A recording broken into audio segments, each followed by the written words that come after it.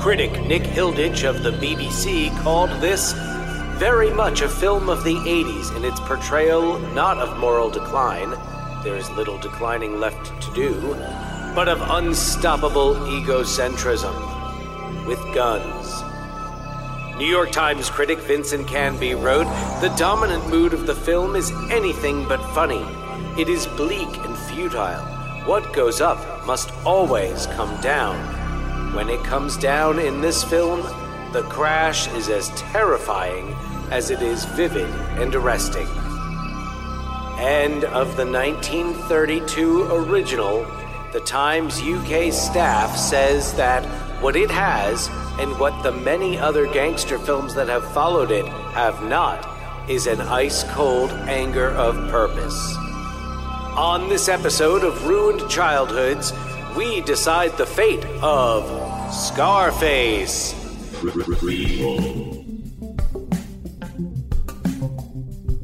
Sequel. Reboot. Which one will it be? It's the Ruined Childhoods podcast. Greetings, Starfighters. Okay, today we're talking about Scarface.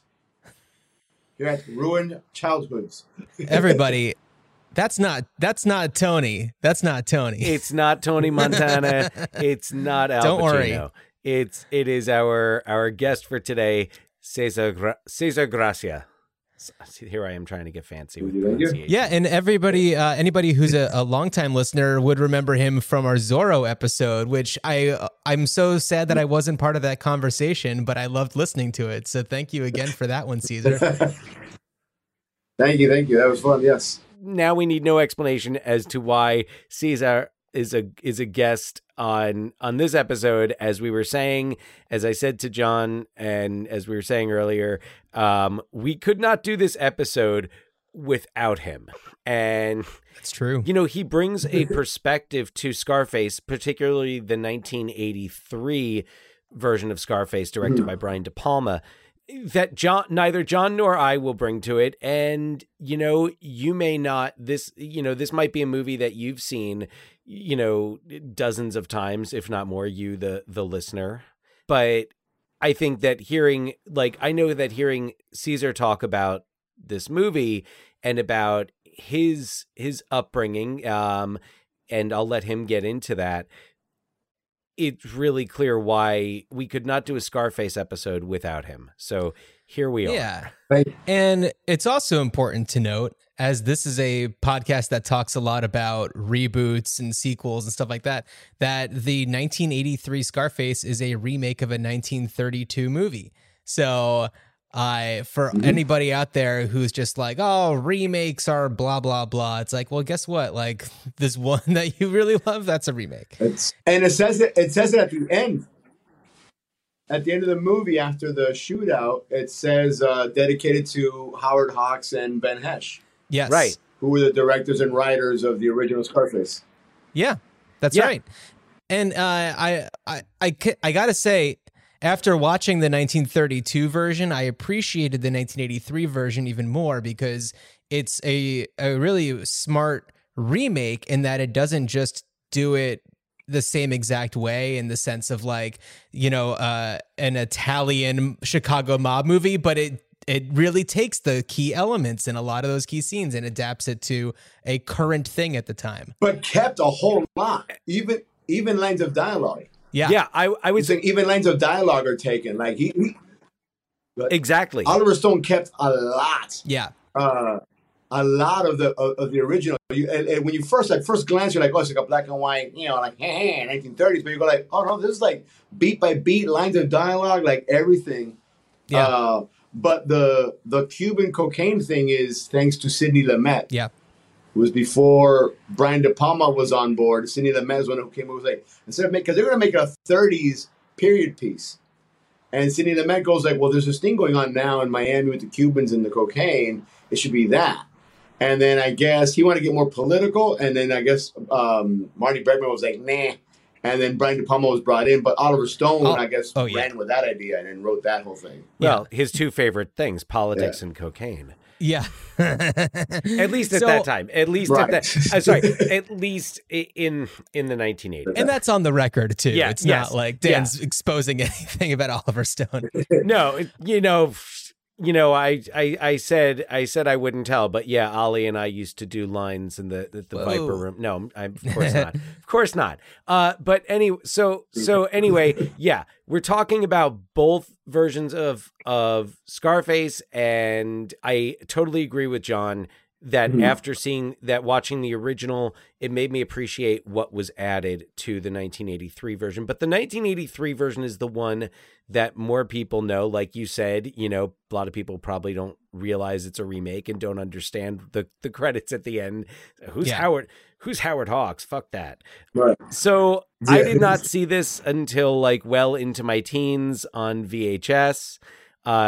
John, do you remember your first time seeing it? I think that I've seen it like probably when I was in high school, but the first time that I watched it to really like watch it was when I was in my mid 20s, maybe like 26 or 27. And I didn't connect with it as much as I did when I did it on my watch last week. And then I really wish that I would have watched the 1932 version first and then the 83, but I did it opposite of that. But I definitely saw it in a very different way. As we grow older, we have different sensibilities. We have different things that, stick out to us a little bit more. And, really understanding what was going on in Cuba at the time helps put everything into the right context. I didn't necessarily, I mean, of course it was 83. These things happened a lot then, but didn't love that it was not a Cuban person playing the lead Cuban role. I think there's only one person of Cuban descent in the movie. Yeah. I want to talk about that more, but Cez, so tell us about when you first saw Scarface, what your circumstances were, and we'll sit back. Okay. Yeah, it was 1983. I was 7 years old, and I guess it was like they were advertising. My brother's 8 years old, so he was like 14 or something at the time, and he was like really down to see it, and it was this new movie, whole thing, whatever. So the whole family got together. It was like me, my mom, my dad, my brother. We had my mom's friend Chicho, who actually had come through the Mario boat lift and ignored. We had two people with us who had actually come through the Mario boat lift. We get to there's a supermarket there now, but it used to be a theater called Hialeah Cinemas, and we went there. And that place was jam packed, and out in the back seat it was crowded. It was a big hoopla. There was a bunch of Cubans there, and all I kept hearing was like, "Oh, el padrino, el padrino, el padrino," because Pacino was known for The Godfather. So it was like, "Oh, el padrino's playing a Cuban. El padrino's playing a Cuban. The Godfather's playing a Cuban." I don't know who the fuck is whatever. So I get in there, and it was tense. I think Castro, at the beginning of the movie, you see Castro talking about like the Mariel people, whatever, and people were like, there's grunts already in the theater. And as soon as that guy comes out, it's like, Antonio Montana. And you, what's your name? That first smile with the haircut, the whole theater, we were like we're like, oh my God, it's like this guy has us. Like they know we're here. Because we're like this like small little like Hispanic community, like no one really knew about us. That was the first time we were like, oh, we're in fucking Hollywood, and here's a big guy doing it. What gave it legitimacy, though, and at that time we just accepted Hollywood people to play Hispanic. Marlon Brando played a Mexican, but there's one guy, which is Stephen Bauer, and we knew who he was because there was a PBS sitcom called Que Pasa USA. Andy Garcia was in one episode. But he was a teenage son, and at the time his name was Rocky Echevarria. His great grandfather has the Bauer last name, so when he went to Hollywood, he changed it to Stephen Bauer. But the whole audience goes like that. We know that guy is Cuban, and so I remember it was there was two things that stick out. One was we were just watching this movie. I'm little, and it was pretty, and that's a huge impression.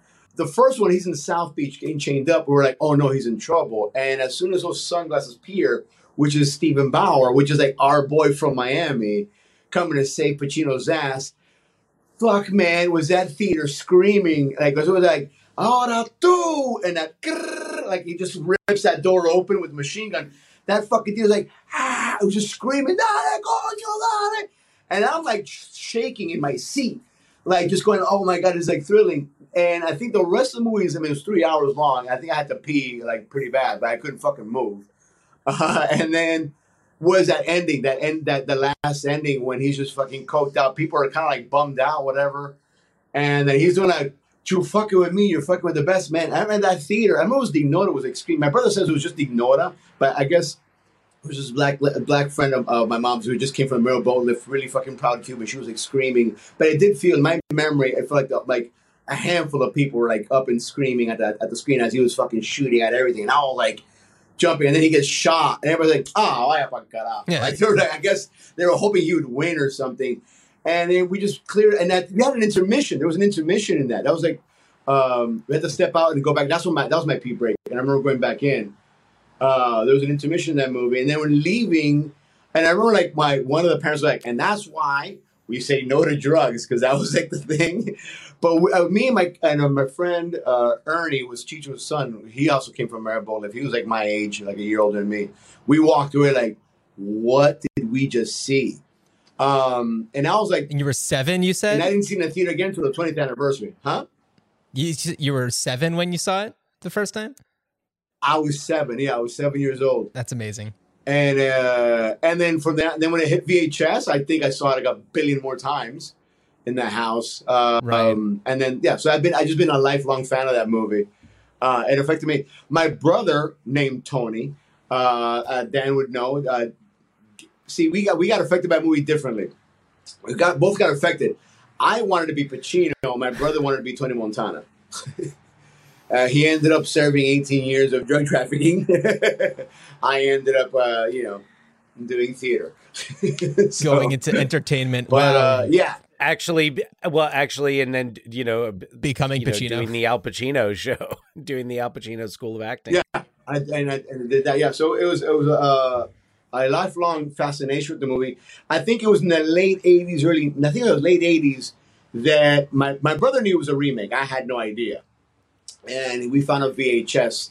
And I'm like, it's the original Scarface. I was like, what? And I ended up watching that on repeat for quite some time. Oh, cool. As well, too. So I got into a huge... So I've been able to watch it objectively, but there is that experience I just can never get away from. So I am kind of like, I am emotionally attached to that movie. Yeah.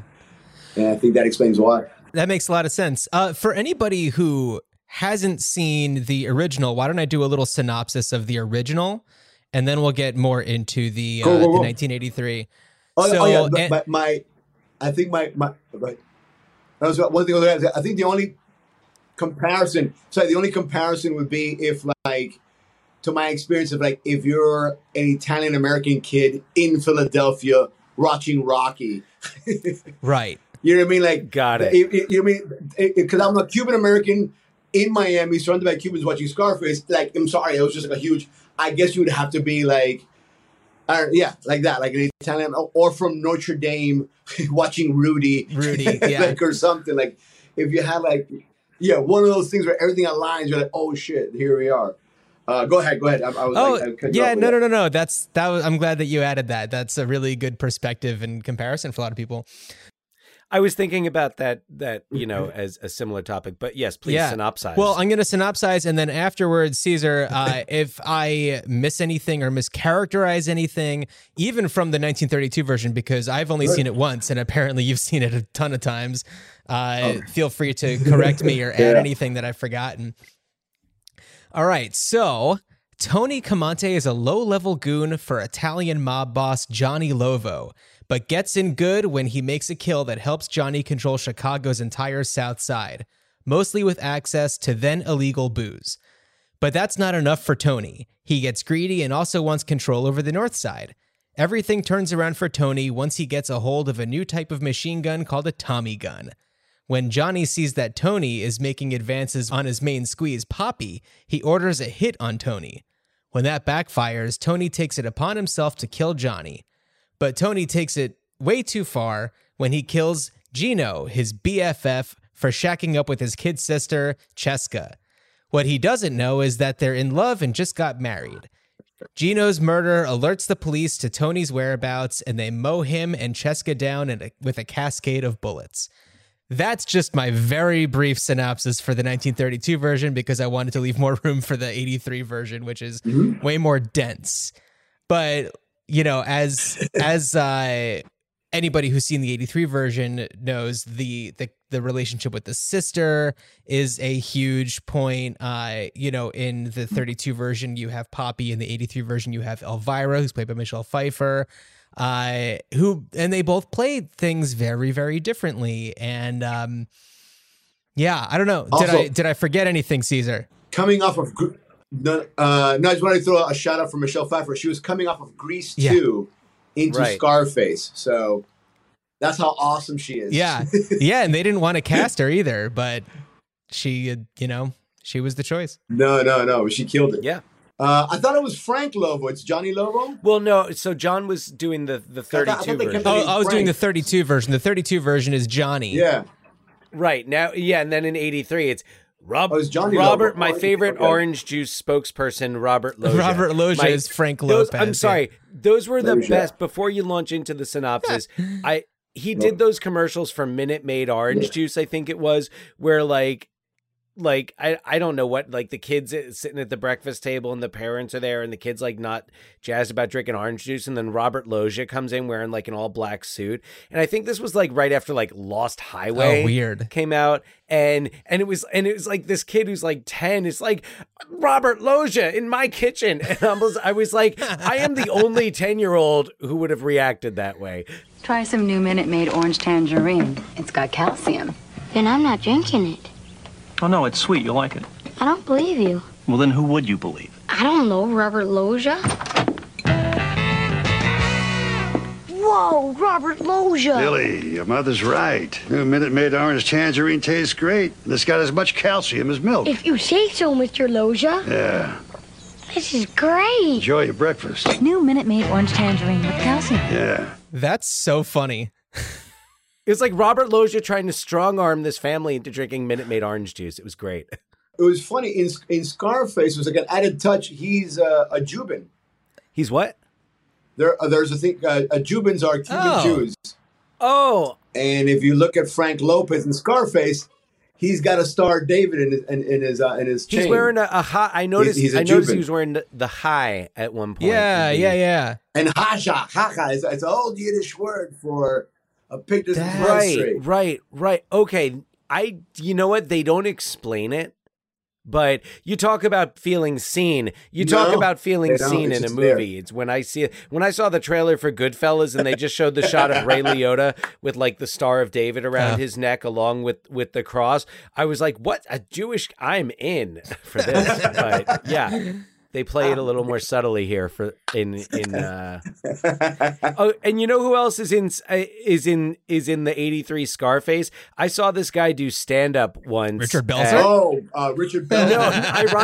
No, ironically not Richard. So a person who I saw stand up in New Jersey who was not Richard Belzer. Angel Salazar. Check it out. Yeah. He played Chi-Chi. Who plays Chi-Chi. Yeah. Yeah.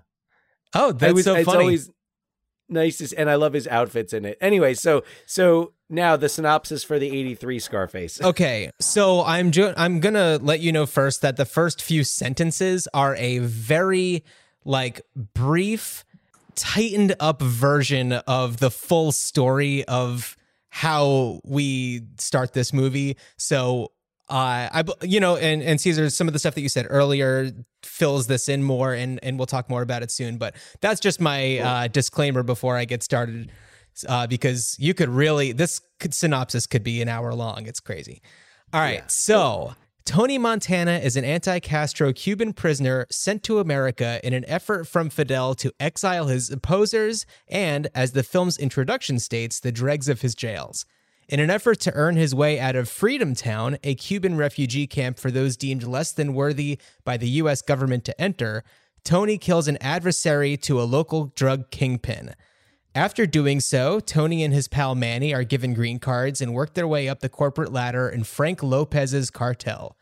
Later, Tony and Omar, another of Frank's associates, head to Bolivia to visit Alejandro Sosa, one of the largest manufacturers of cocaine. Though Omar is hesitant to make any decisions, Tony comes up with a few ideas and gives the impression that he has the right to do so. Then, Sosa has Omar killed, telling Tony that he's a narc. Back in the US, Frank is pissed that Tony was so cavalier with his conversations with Sosa. As Tony gets more and more bold in his dealings that usurp Frank's authority, Frank hires some goons to off Tony at a Sweet Richard Belzer comedy show. Tony slips away and confirms that Frank was behind it, so he kills Frank, overtaking Miami's largest drug cartel, and moves distribution of Sosa's cocaine to other parts of the country. He also manages to take control of Elvira, Frank's main squeeze. A while later, Sosa has a mission to ask of Tony, and in exchange, Sosa will get Tony out of legal trouble that would otherwise put him in prison for several years. Sosa wants Tony to help his number one goon assassinate an activist who's making strides in exposing Sosa and a number of the other large figures in the drug trade. Tony agrees, but puts the kibosh on it when the car that they're about to bomb is also carrying the activist's children, which is a soft spot for Tony. Having not completed his mission, Sosa sends his army to Miami to kill Tony.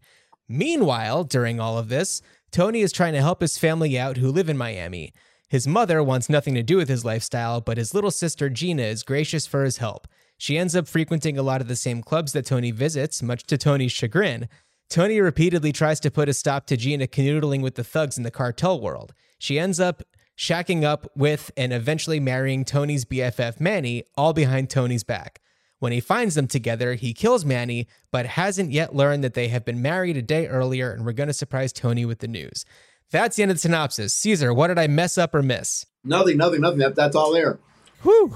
One thing I wanted to say first was the 32 version is actually the first gangster movie, so it kicks off the genre. Oh, really? That's one.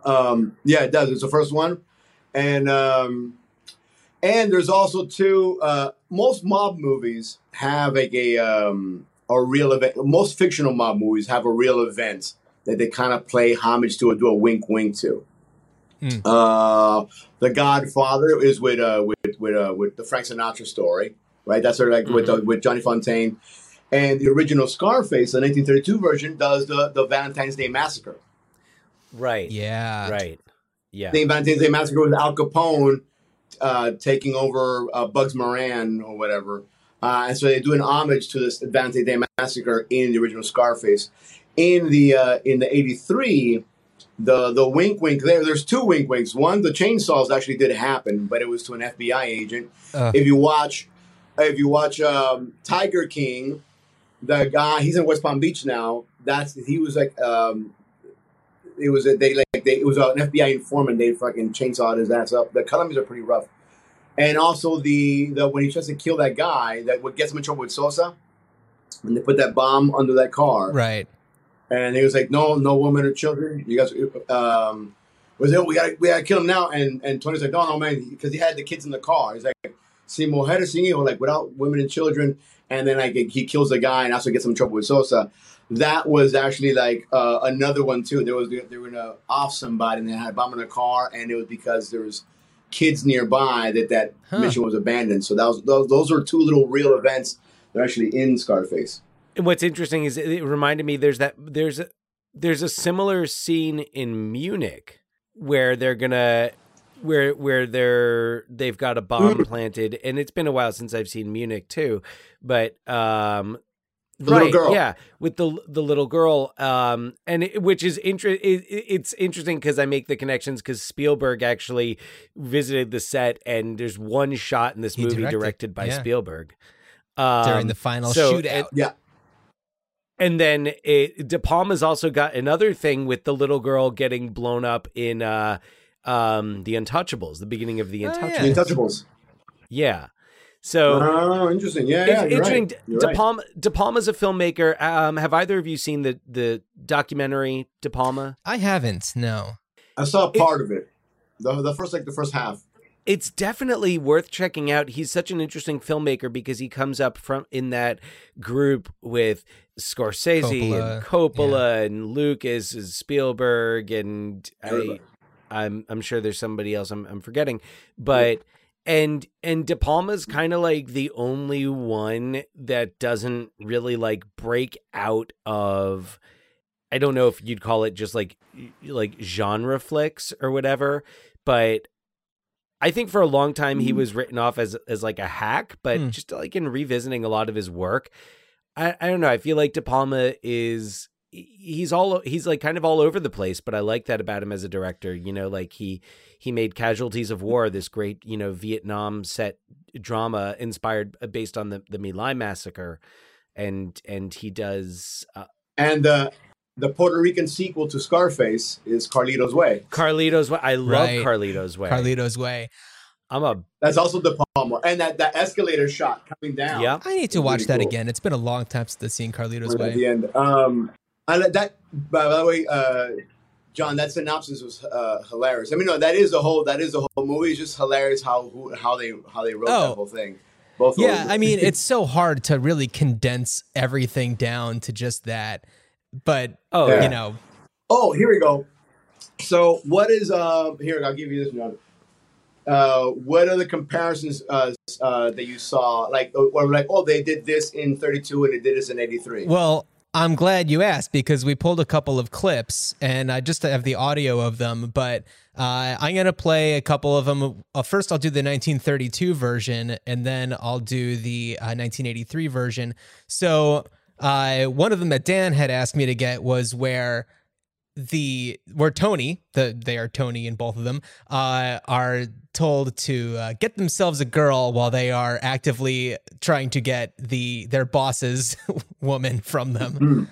Yeah. Why don't you get yourself a girl, Tony? I'm working on that now. Yeah? Well, don't tire yourself out. And then here's the 83. Hey, Toad, why don't you find your own girl? My own girl? Yeah. That's what I'm doing. Oh, you go do it somewhere else. Get lost. Right. Hey, maybe I don't hear so good sometimes. And then in the 32 version and the 83 version, one scene that stuck out to me, it's clear, like, you got to use this part in the remake, but where it's after the assassination attempt on Tony's life, and Tony and his goons develop this plan to have somebody call the boss's office, Johnny or Frank, depending on which one you're talking about. So here's the 32 version. You call Johnny Lobo at his office at 10 minutes past 2, see? At 10 minutes past 2. You say that you called him from the country now, see? You one of the guys that took me for a ride. Hey, the car got smashed, and I got away. Hey, the car got smashed, and I got away. Yes. You think it was Johnny? I don't know, but we'll find out now. We'll be there when Pietro calls. And if it was Johnny, he'll stall, won't he? Sure. And now here's the one from 83. You call Lopez. You call him at his office at 3 o'clock sharp. Okay? And you tell him, we fucked up.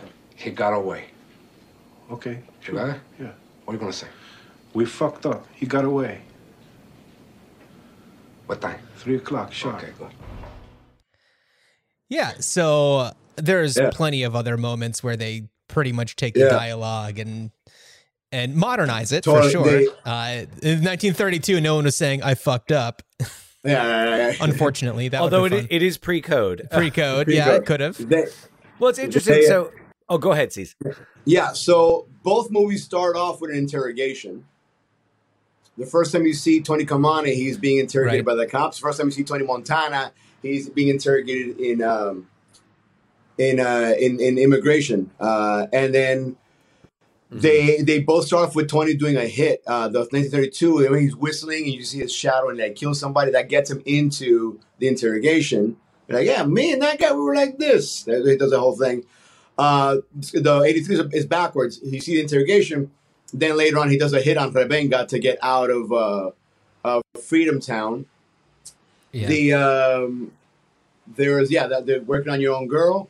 The car with the bulletproof. You don't see him use the bulletproof in the 83 version, but you see him order bulletproof windows for the Porsche. And then in the 32 version, you see when they're doing the shootout, when they're chasing him, you see the bulletproof windows. What was the other one? There's also the part where she says when he's actually like laying it heavy on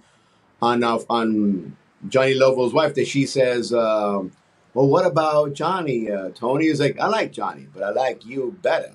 And it's the same exact line in the 83 where it's like, "What about Frank?" Tony is like, "I like Frank, but I like you better." He throws the same thing. In the in the 32 version, he's giving little boy, played by I blanked on his name. He's from the Alphabet City in Manhattan. He's the gangster in freaking Some Like It Hot. He plays the main gangster. He's little boy in Scarface. Oh, I blanked on his name. George Raft. George Raft, right? Yeah, George Raft. He the flipping the coin. Tony's giving him advice, and he says like, "I live by 3 rules." He's like, "You gotta, it's this, and you gotta get them before they get you." He gives him like 3 little like a weird advice.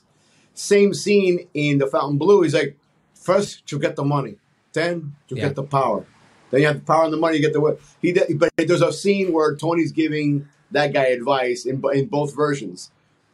Slightly different, but it's there. And then the same way that they kill Johnny Lobo, same way they kill Frank Lopez. And that dialogue is famously, I don't know, parodied in 1998's Basketball with Trey Parker and Matt Stone. First, you get the khakis, then you get the jobs. Right. I forget how the rest of it goes, but then Well, one thing that I want to mention that's different between the two is how things end up between Tony's sister in each one, because in 1932 at the very end, she's like, her new husband has just been killed by her brother, and she's like, "It's okay, Tony, I'm over it. I'm going to help you, blah, blah, blah, blah, blah." But in the 83 version, she's like, she kind of messes with him and she's planning to kill him. And she's like, "Oh, I get it. You want to sleep with me. That's what you want? Is that what you want to do?" And there's this very dramatic scene, and which is very incredible. And huge shout out to Mary Elizabeth Master Antonio. I hope I'm saying that right. I always slip up on that. But man, she's so good as his sister. She's great. And when she comes in and she's got like the nightgown on and she basically calls it out, and you're sitting there watching it being like, well, we've all been thinking this. And it's like, I'm glad she's calling this out. Yeah. But I got to say, in the 32 version, and big shout out to Anne Dvorak, who plays Cheska, the sister, I found her to be really entertaining. And the scene, do you guys remember the scene where she's first going up to Gino and she's just like, "Ha-cha-cha-cha-cha, look at me, don't you want to go dance?" And he's like, "If your brother saw you wearing that, he'd go crazy." And he's like, "You're just a kid." And she's like, "I'm 18. See, I'm going to do a little tap dance. Ha-cha-cha-cha-cha. I'm an adult now." And like, I have adult thoughts. And I loved watching any Cheska scene. It was so good. But very different from Mary Elizabeth Mastrantonio. I do have one question while we're on the topic of Cheska. Well, really more Gina. All right. So here's where I don't necessarily feel bad for her or Manny, because, all right, they arguably know Tony perhaps better than anyone in the world. Yeah. How could they have possibly thought that surprising him with news of their marriage would have ended well? Yeah, it's kind of a bonehead move. I'm like, he wants to fuck her. He's like really possessive and jealous. And if he's like, "Oh, my best friend's been fucking my sister and now they're married," like, especially of course he's going to kill someone. That's what he does. Especially with that warning in the car that, "Hey, she's not for you. Okay?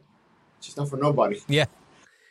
You don't get that in the 32 version, but the other one, not a good choice for a surprise.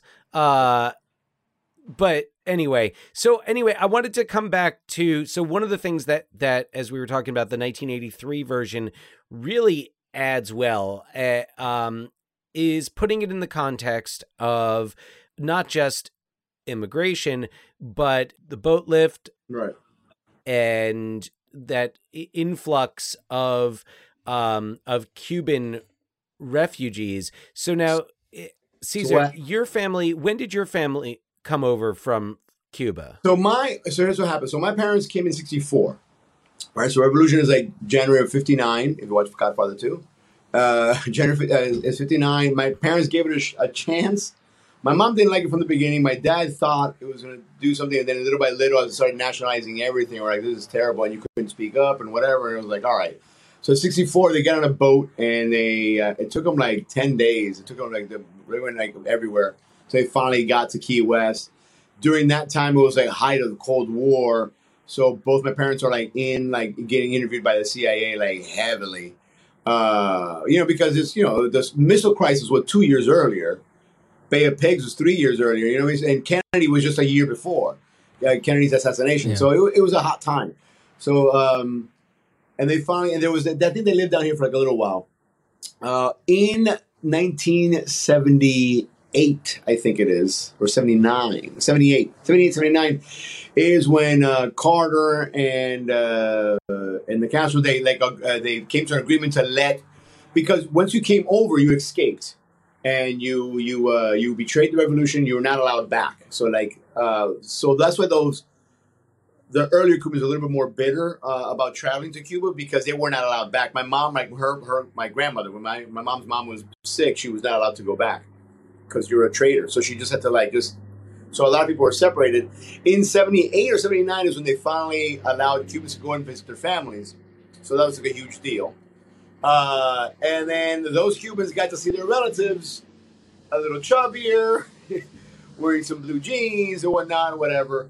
So that happened in the late 70s. And then 79, some Cubans steal a bus. They hop in a bus, they steal it, and they rammed the gates of the Peruvian embassy, seeking political asylum. They were like, we're fucking done. And so when that happened, I think that's when Castro says, and I think a shit ton of Cubans went in there. I think what Castro says, well, I'm not holding anybody back. Whoever wants to go, go. And fucking the next day, the Peruvians were like, we can't take any more Cubans. We're done. And then that's when Carter goes all right, any Cubans seeking for freedom can come to the United States. And so there was boats, and then family members, people who had boats here, chartered boats, and that's how that whole thing started. So then Castro looking like a fool, going oh great, now half my population is leaving. Fuck that. I'm going to just clear up inventory. I'm going to free up my prisons and free up my asylums. And then basically went and forced these people to take no, you're taking these motherfuckers that you don't know. Because people were just picking up their relatives. No, you're taking these people. And then that news came back of all the criminals are coming back or whatever. So the older Cubans here were freaking out. What's coming? We have no idea what's coming over here. These people have been over there for 10, 15 years. Are they communists? Are they not communists? Are they fucking crazy? Are they criminals? What's coming? So this was pretty tight. There is still an age restriction. In Little Havana, there is Domino Park. Which is open for Cubans to go and play dominoes. If you go there now, to be a member, you have to be a member, and to be a member, you have to be over 50. So it's like an old man's domino club. But that was put in there to discriminate against the Mariel people, because if you're in your late 50s, it means you got here in 59 or in the mid 60s, and they didn't want the Mariel people because they were different, and so they made it they couldn't discriminate, so they made it a membership, and they put an age restriction, kind of separating that.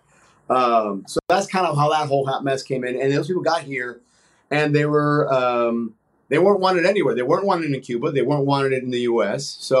And then the Colombians had this funny powder that needed to be distributed. So it's kind of it was a perfect little magical. And in the early 80s here, it was insane. You can watch Cocaine Cowboys to give you a little bit of that. But growing up in there, even though in my innocence of 7, 8, 9, I saw my neighbor's house grow, from a modest suburb house, now had a nicer driveway, had a bigger backyard. It just got bigger and bigger. And my dad, you knew what was going on, even in that young age. You knew where there was, and it was a lot of parties. So, question about the kind of, I guess, the inner, discrimination among the Cuban community in, in Florida at that time. Did that kind of play into when, Tony's mother and her kind of disapproval, because they don't really establish when she came over, but you kind of it's go ahead. They're going off of the 1932 version on that, because I think his mom was still kind of like, what are you doing, whatever. The only weird part for me in that is when she says, like, so is it still bodegas, you and the others? I'm like, there's no bodegas to mug in Cuba, because it's a fucking, it's a state. But yes, no, that was, I don't know what that, I mean, I think it was because he was a troublemaker or something. No, I'm saying that line might be a giveaway there, because if she's saying, oh, is it still, like, then maybe she left, like, in 59. Could be, yeah. Unless, I guess we don't know where he's, because I know Pacino's 40, but we don't know, like, the character, what, like, his upbringing would be. Maybe, like, no, he would be a young kid. It would have to be before the revolution, but he'd have to be like a fucking 8-year-old or a 10-year-old. Yeah. Or 12 years old. He had to be like 12 years old to be pre-revolution.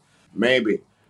Yeah, no, the Mariel people assimilated or were accepted by the late 80s, early 90s, or like part of the Cuban community. And then the new people to be watch out for was the rafters in the mid 90s. There was the three big immigrations. But anyways, to explain what happened there with the Mariel Bowl, that's what happened basically in Cuba. Like they ran that thing, and then the president opened it up, and that's why you had this huge 125,000 people came over within, like, I don't know, weeks or months. Mm-hmm. It was a huge influx of people. And again, where are they going to go? There was no jobs. I mean, the economy wasn't ready for 125,000 people to just be welcomed into the city. Right. So what other trade is available for these people was the cocaine trade. Yeah, and I mean in Scarface, we see him just as like, well, he and Manny are, just working at like a food truck, scrubbing pots and pans and stuff, just getting whatever work they can get. So yeah, no, it makes a lot of sense. The other cool thing about why it's a good remake is because the 32 version, remember there's like a big disclosure in the beginning. Mm-hmm.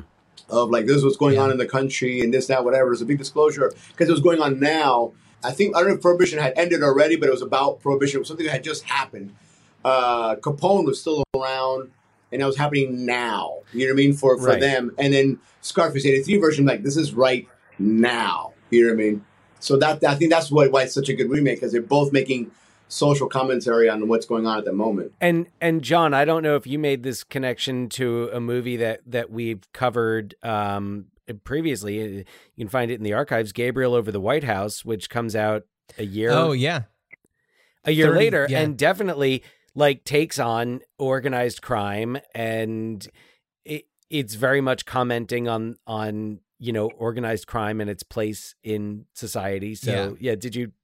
I wasn't thinking about that, but yeah, it's really cool to see some of these movies really commenting on the time. And the 1932 Scarface was, even though they hid this at the time, but directly influenced by Al Capone and well, that was his nickname. Well, yeah, Scarface. Of course, but they of course had to make sure to mention, oh, no. This isn't about him. It's a totally different guy. It's a totally different Scarface. Right. Yeah. They got visited. So you were saying, it's very much the, that the 1932 Scarface was about what was going on at the time, as is the 1983.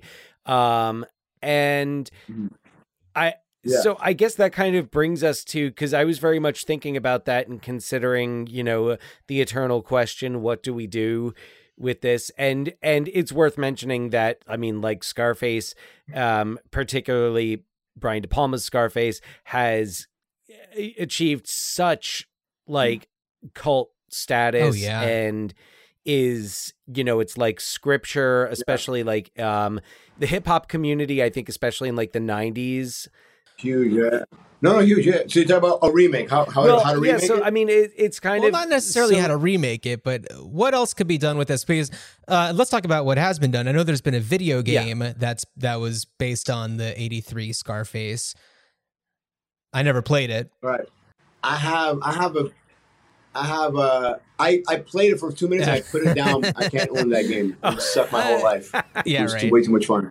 But I have an idea because the other one is even though it's a remake, it feels like the definitive version so much.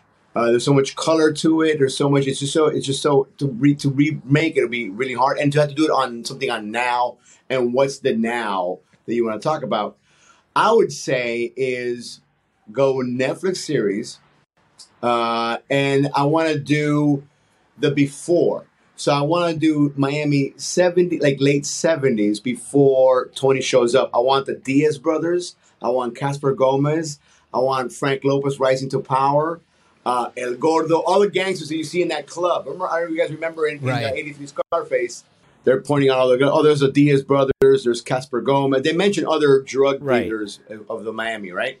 So I want to see those guys in the late 70s. I want to see Casper Gomez, the Diaz brothers, El Gordo, Frank Lopez rising to power, and all those guys fighting it out. In the meantime, flashing to like Montana in prison or getting in prison from the military or whatnot or whatever. You know what I mean? Rising it until like make Tony drive the bus and crash the Peruvians or whatever, get arrested for starting that, and then get released on the and then season one is just Miami in the late 70s, and it ends with the Mario boat lift of like here it comes, and then season two is Montana in Miami, and then that whole rise to power, and you take that over 2 seasons, and then the third or fourth season, then it's the downfall. Then it's just a complete collapse of everything. And then you just killed it in 4 seasons. You're like, fuck it, that's it, no more.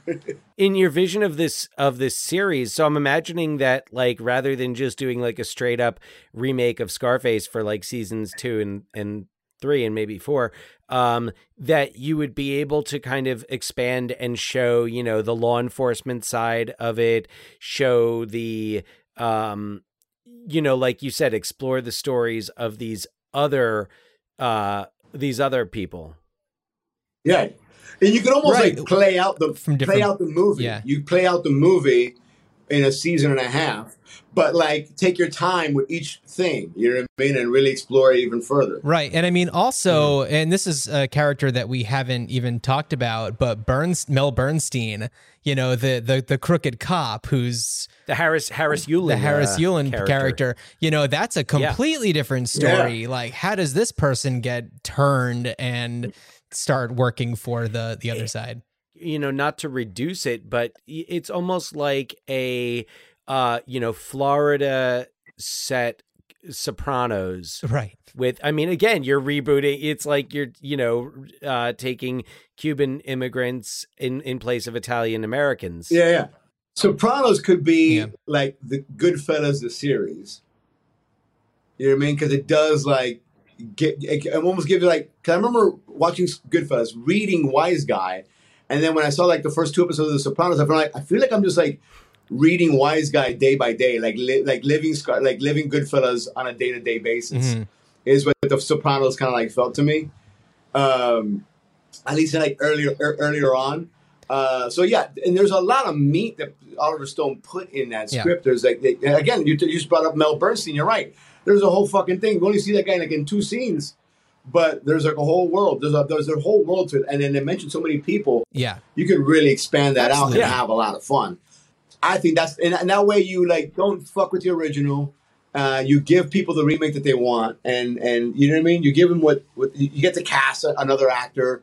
You know what I mean, to like do it. You get like an actual Cuban actor. The other remake I thought in my mind was if you modernize it, did like the whole thing, but like now or like if Tony Montana came on wet foot, dry foot, like if he had to like fucking jump off a raft and fucking swim to South Beach. Because you can make it a period piece, even though Miami doesn't even look that much anymore. You would have to like dress up certain things. That's one part about the what's the Colombian one, the cartels when it's a Netflix series too. What's it called? Narcos. Oh, Narcos. Or Queen of the South. Yeah, Narcos basically is they show Ocean Drive, but you're showing me Ocean Drive now. Like that's not. Like look at Ocean Drive in Scarface. Like, look how fucking you made a U-turn in that fucking '62 Cadillac. You couldn't make a U-turn in a smart car today.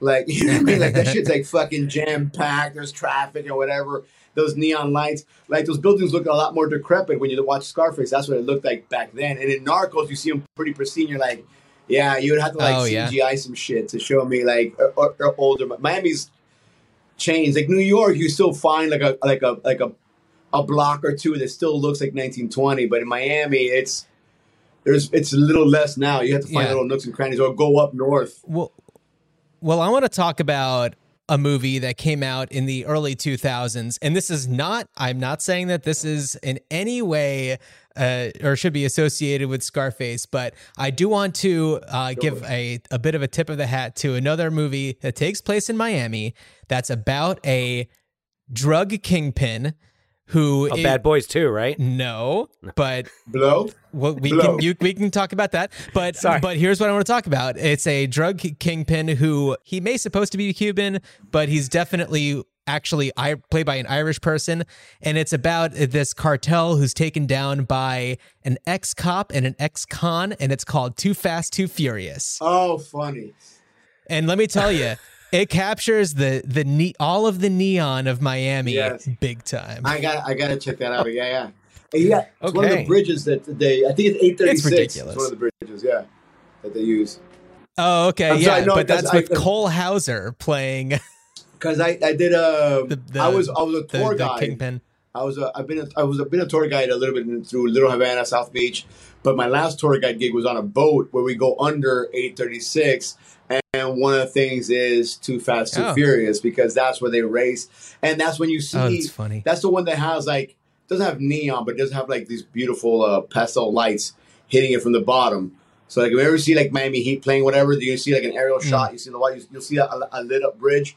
That's the 836. Oh yeah. That's that takes you from Miami. That's one of the ways to get to Miami Beach.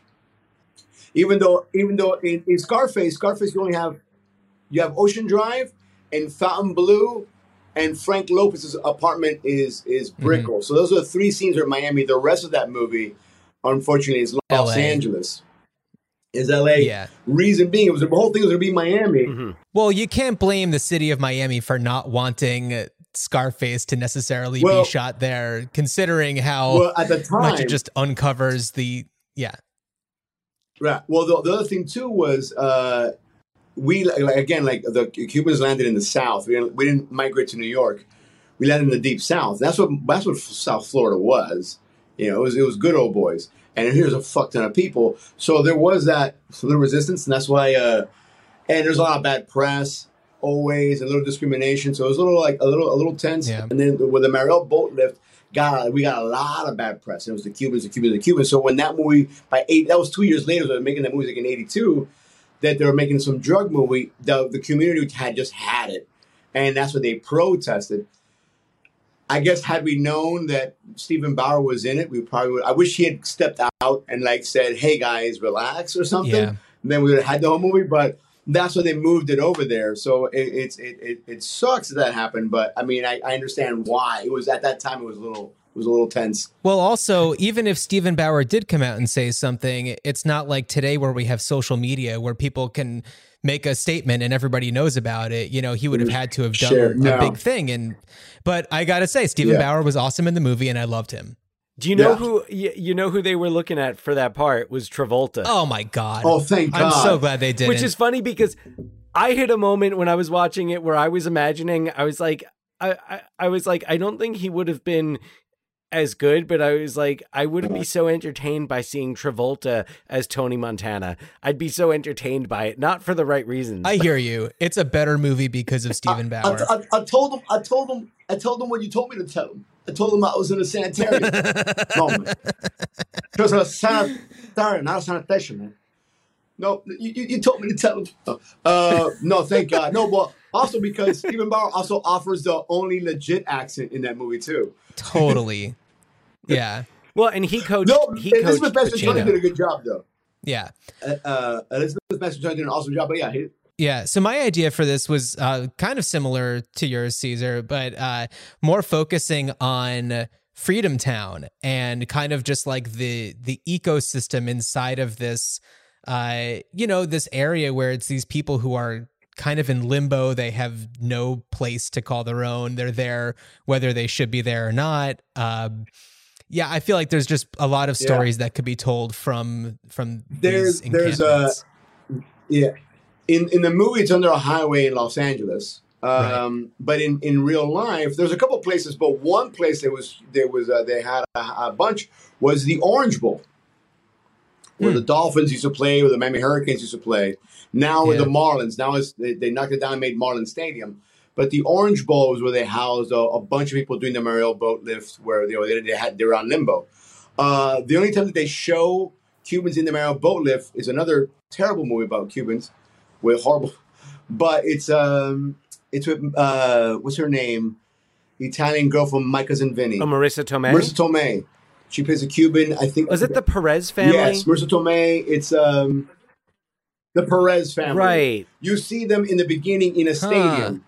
That's why they're in a stadium. It was the Orange Bowl. That's where they were held. Yeah, but I can't. Yeah. Is that like Armand Assante? Yeah, that's a disaster. That movie. I can't watch it. They also played him like really dumb. I didn't see it, so I think my cousin saw it. I tried to. Well, maybe remake that and just do it better. Well, right now there's a Cuban remake happening right now with Andy Garcia, Dan, Father the Bride. They're making a third version of that movie, and it's going to be a Cuban version with Andy that's Garcia. right. Yeah. We've talked about that. They didn't cast me. I auditioned, but I didn't get cast. That's great. Andy Garcia is awesome. Well, fuck them. Maybe you can be in for the sequel. I don't know. So Dan, what would you do with Scarface these days? So a lot of my idea has kind of been resonating throughout the conversation. The idea of feeling seen and of incorporating history and of not just telling a story of, rising through the ranks, this Shakespearean tale of, it reminds me a lot of the Scottish play of Macbeth and how he, hustles his way to the top. And I was thinking about, okay, well, the 1932 version kind of says like, all right, well, how have Italian Americans had to struggle past discrimination and systemic racism to achieve? And then I feel like Scarface was kind of like okay, well, now how have different governments and policies kind of put people in this position where there's not really a whole lot of other options, or at least not as it's shown in the movie. Mm-hmm. So, because you know what, it's like you can play by the rules and you can have a nice little house like Tony's mom does, or you can do what Tony does and end up with a palace and then end up, getting shot with like 2,000 bullets. The world is yours. So you want to make right. You want to make the Sidney Lumet version? Hold on. I'm not there yet. Speaking of though influence, though, one of the greatest like rap songs of probably all time, the world is yours, Nas. From the Illmatic. So you have the influence. No, so what I'm thinking is, because one thing is, we don't ever have this moment where Tony Montana is he was going in the right direction and then bad influences. He kind of, he starts off like, we're introduced to him as like, these are the dregs of Castro's prisons. And, we know that he's already been, he talks about, he's like, hey, no, I'll do that. I'll cut that guy up just for fun. Yeah. So I was thinking of perhaps a slightly more sympathetic protagonist. And it made me think a lot about the, family separations at the border that we've been seeing. I mean, I know it hasn't just been the last 5 years, but, it's really been public. And I was thinking so much about these detention centers that they kept kids in that had, these like wall paintings of, just like it was glorifying American propaganda. And like even like Donald Trump, like paintings of like Donald Trump and be like, hey, this is the guy who's putting, this roof over your head and that, foil blanket around your body. Sorry, it sounds like I'm making light of a very serious situation. I don't mean to, but because I think that there is a story to be told there. I think you could tell that story. You could tell the story of Dreamers Right. You know, people who were brought to this country as, as minors. I don't like to even say illegally, but they were brought to this country not through the traditional means, did not go through the system. And they're, the subject of a lot of controversy. So you could show like, all right, what happens when you have no home? You're in limbo, even when you didn't choose to be there. And you're kind of like, well, look, my parents dragged me up here, and whether it's that they're dreamers or whether it's like, look, my parents, we got dragged up here because of, really serious situations in, I'm sorry, I'm blanking it. I want to say Ecuador, but I don't know if that's the appropriate country. But just thinking like, hey, I didn't choose this. This is where I ended up, and how am I going to get by? And who is going to help me get by? Who am I going to use? Kind of like that, but also seeing more of a pattern of like, okay, this is not just what I'm choosing. This is what I've been told is my only option, because it's kind of like, it's almost that self-fulfilling prophecy of like the Fox News saying, oh yeah, migrant hordes of MS-13 gang members. And it's like, well, these probably weren't gang members, but what are you going to do? You're going to show them that, you're basically going to shove them into that life, potentially, not guaranteed, but I'm like, it's like the question of like, who is our, who is our Scarface? Where does our you wanna Scarface like come from to show like, you want to Jokerify Tony Montana? Like he's this guy, and then he like, I'm gonna be this villain now. We live in a society. Well, not quite that far, but I mean like, because it's not just like this is this guy who's got like a lot of untreated mental illness. I want to have it as like, this is someone who's come up and who's been extremely traumatized by, like fleeing violence at home, the trip. Like I would honestly like go into the whole, I would spend a good 20 minutes into just the whole like. What you're doing is basically, that would be like the correct remake, because it would be something that's happening like in the now. You know what I mean? So yeah, it is the now. So it would have to be. If we were making it now, it would have to be a Mexican or Central American or South American going through that whole journey. If it was like we're going with if you're going with Cuban Tony Montana. Yeah, but I think we'd have to remove the person trying to sleep with their own sister. Yeah. But what if that comes from like, okay, let's say we go with the, that Tony Montana kind of finds his crew in this detention center, and what if that's like a faux family, and if he ends up, maybe it's not his biological sister, I don't know. Well, you can still, right. But I also think that plot line is kind of expendable. I mean, I'm glad that they didn't get rid of it for the remake, because they made it better for the remake. But right, well, and that's also the thing is, it's kind of like, how are you going to top like a coked up Mary Elizabeth Mastrantonio, walking into Tony's office seductively. My God. Incredible. Another thought that I had, of course, was just to kind of chronicle Sosa's experience. The Sosa story. Because what a great character. Yeah. And you know what it made me think? I was like, man, I don't know who is the new Robert Altman. I don't necessarily know that there is or should be a new Robert Altman. But I was like, man, that would make a great Robert Altman, like Robert Altman's Freedom Town. Oh, man. That would be fantastic. Well, especially since Cubans all talk at the same time. I was thinking about that. I was like, if you don't not just speak Spanish, but like speak the specific dialect that's being spoken there, like you're not going to have a clue what's going on. There's just, the screen's going to be covered with different colored like subtitles. I say a Cuban story by Robert Altman will be a headache. Oh. I'm going to add one more. What would also be really interesting is the telling of the writing of the original Scarface and having to dodge Al Capone's goons and, trying to get away with writing a movie about this person. So basically, Mank?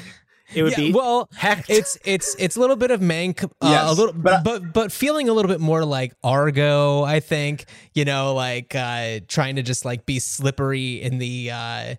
Right. I don't know. Yeah. Where's the Citizen Kane one of that? There's it's called RKO. RKO 281. Right.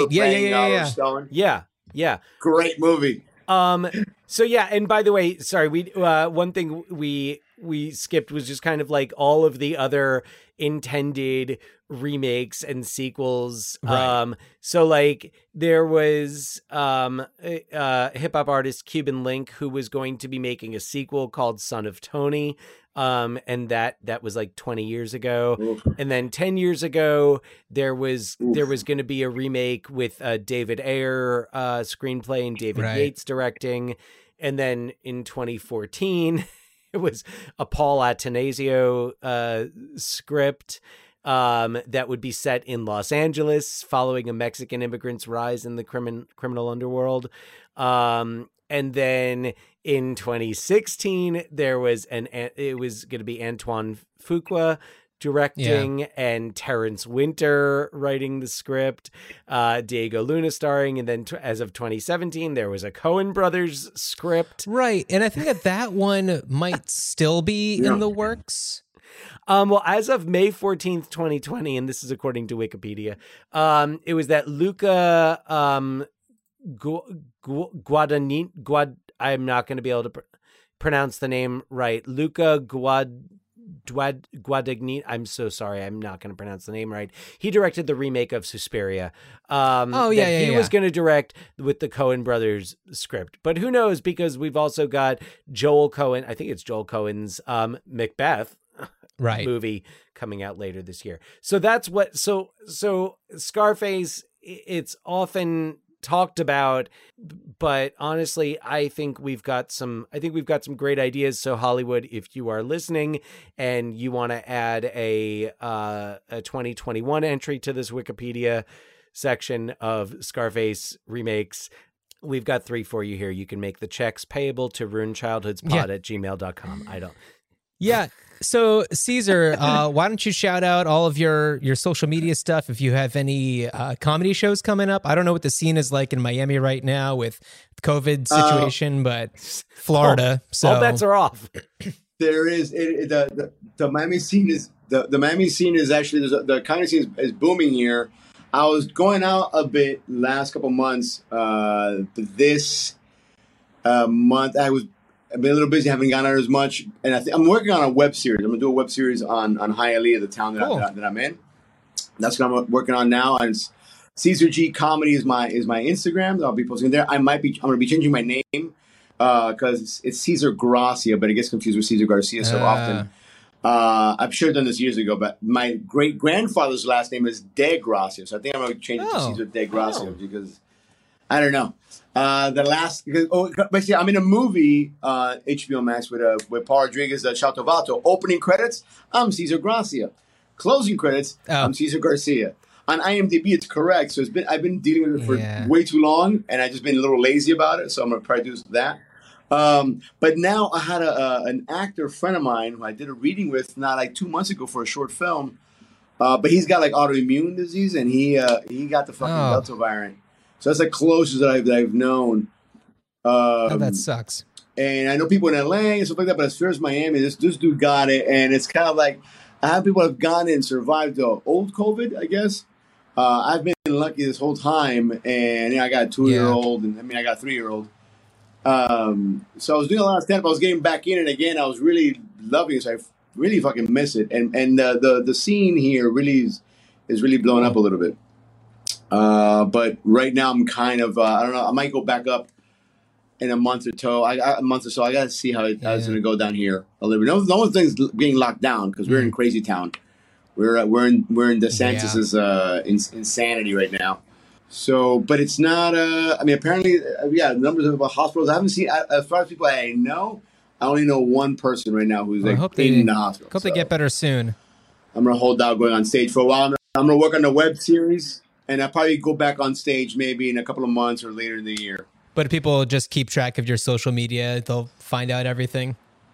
Find out, yeah. So Cesar G Comedy, I'll be posting there, and also be posting the web series and stuff like that. It's exploring a city that you didn't know about. Cool. It's basically Hialeah. It's a little city inside Dade County, Miami-Dade County, but it has a fun history. It has Emil Earhart flew out of here. Churchill visited here. The racetrack, a lot of stuff, but then it has this corrupt history as well. A lot of whatever you put up your nose probably got cut here in Hialeah at one time. So it's almost like / Brooklyn, Sicily of Miami. Quick question: Is this? the Bronx of Miami, I remember back in the day you telling me that you went to a school that had been converted from an apartment complex. Is this where that school? Was that in Hialeah? Yes. It's in Hialeah. Yes, that's where I grew up. Fantastic. Yeah. So there's a lot. My brother kind of started the idea of so yeah. I'm going to start talking about little things, little interesting things about this little town. So that's what I'm going to be focusing on right now, is just doing that, and then talking about jokes and Cuban jokes and all that kind of stuff. Looking forward to it. So Cesar G Comedy. Thank you, guys. Yes, this was a blast. I had a really good time. No, thank you so much, Dan. Do you want to let everyone know what we're going to be talking about next? Oh, yeah. So we're going from one iconic line in this movie to say, well, Cesar, do you want to let this one go? You haven't said it the whole episode. Go ahead. Say hello to my little friend. The whole thing. One iconic line to another. You're tearing me apart. But no, not the one that you're thinking of. What? It's not The Room. No, not The Room. Though there's definitely a James Franco connection, because we've got James Dean starring in 1955's Rebel Without a Cause. James Franco having played James Dean in a TNT biopic. Right, and also not Earth Girls Are Easy again. Right. Yes. Yeah. Right. No, we already talked about Earth Girls Are Easy, but no, we got Nicholas Ray directed. We've got James Dean, Sal Mineo, Natalie Wood, Jim Backus, Thurston Howell III from Gilligan's Island. That's right. Yes. Well, Dan, as you make your way up through the ranks of the Miami drug scene, I wish you a good journey. And Cesar, stay well, and everybody needs to follow him on social media. All right. Good journey. Mr. Scarface from walking down the block. Out jumps a fiend and steals all his rocks. Pulls out a gun and shoots down all the fiends. And Mr. Scarface went up the block again.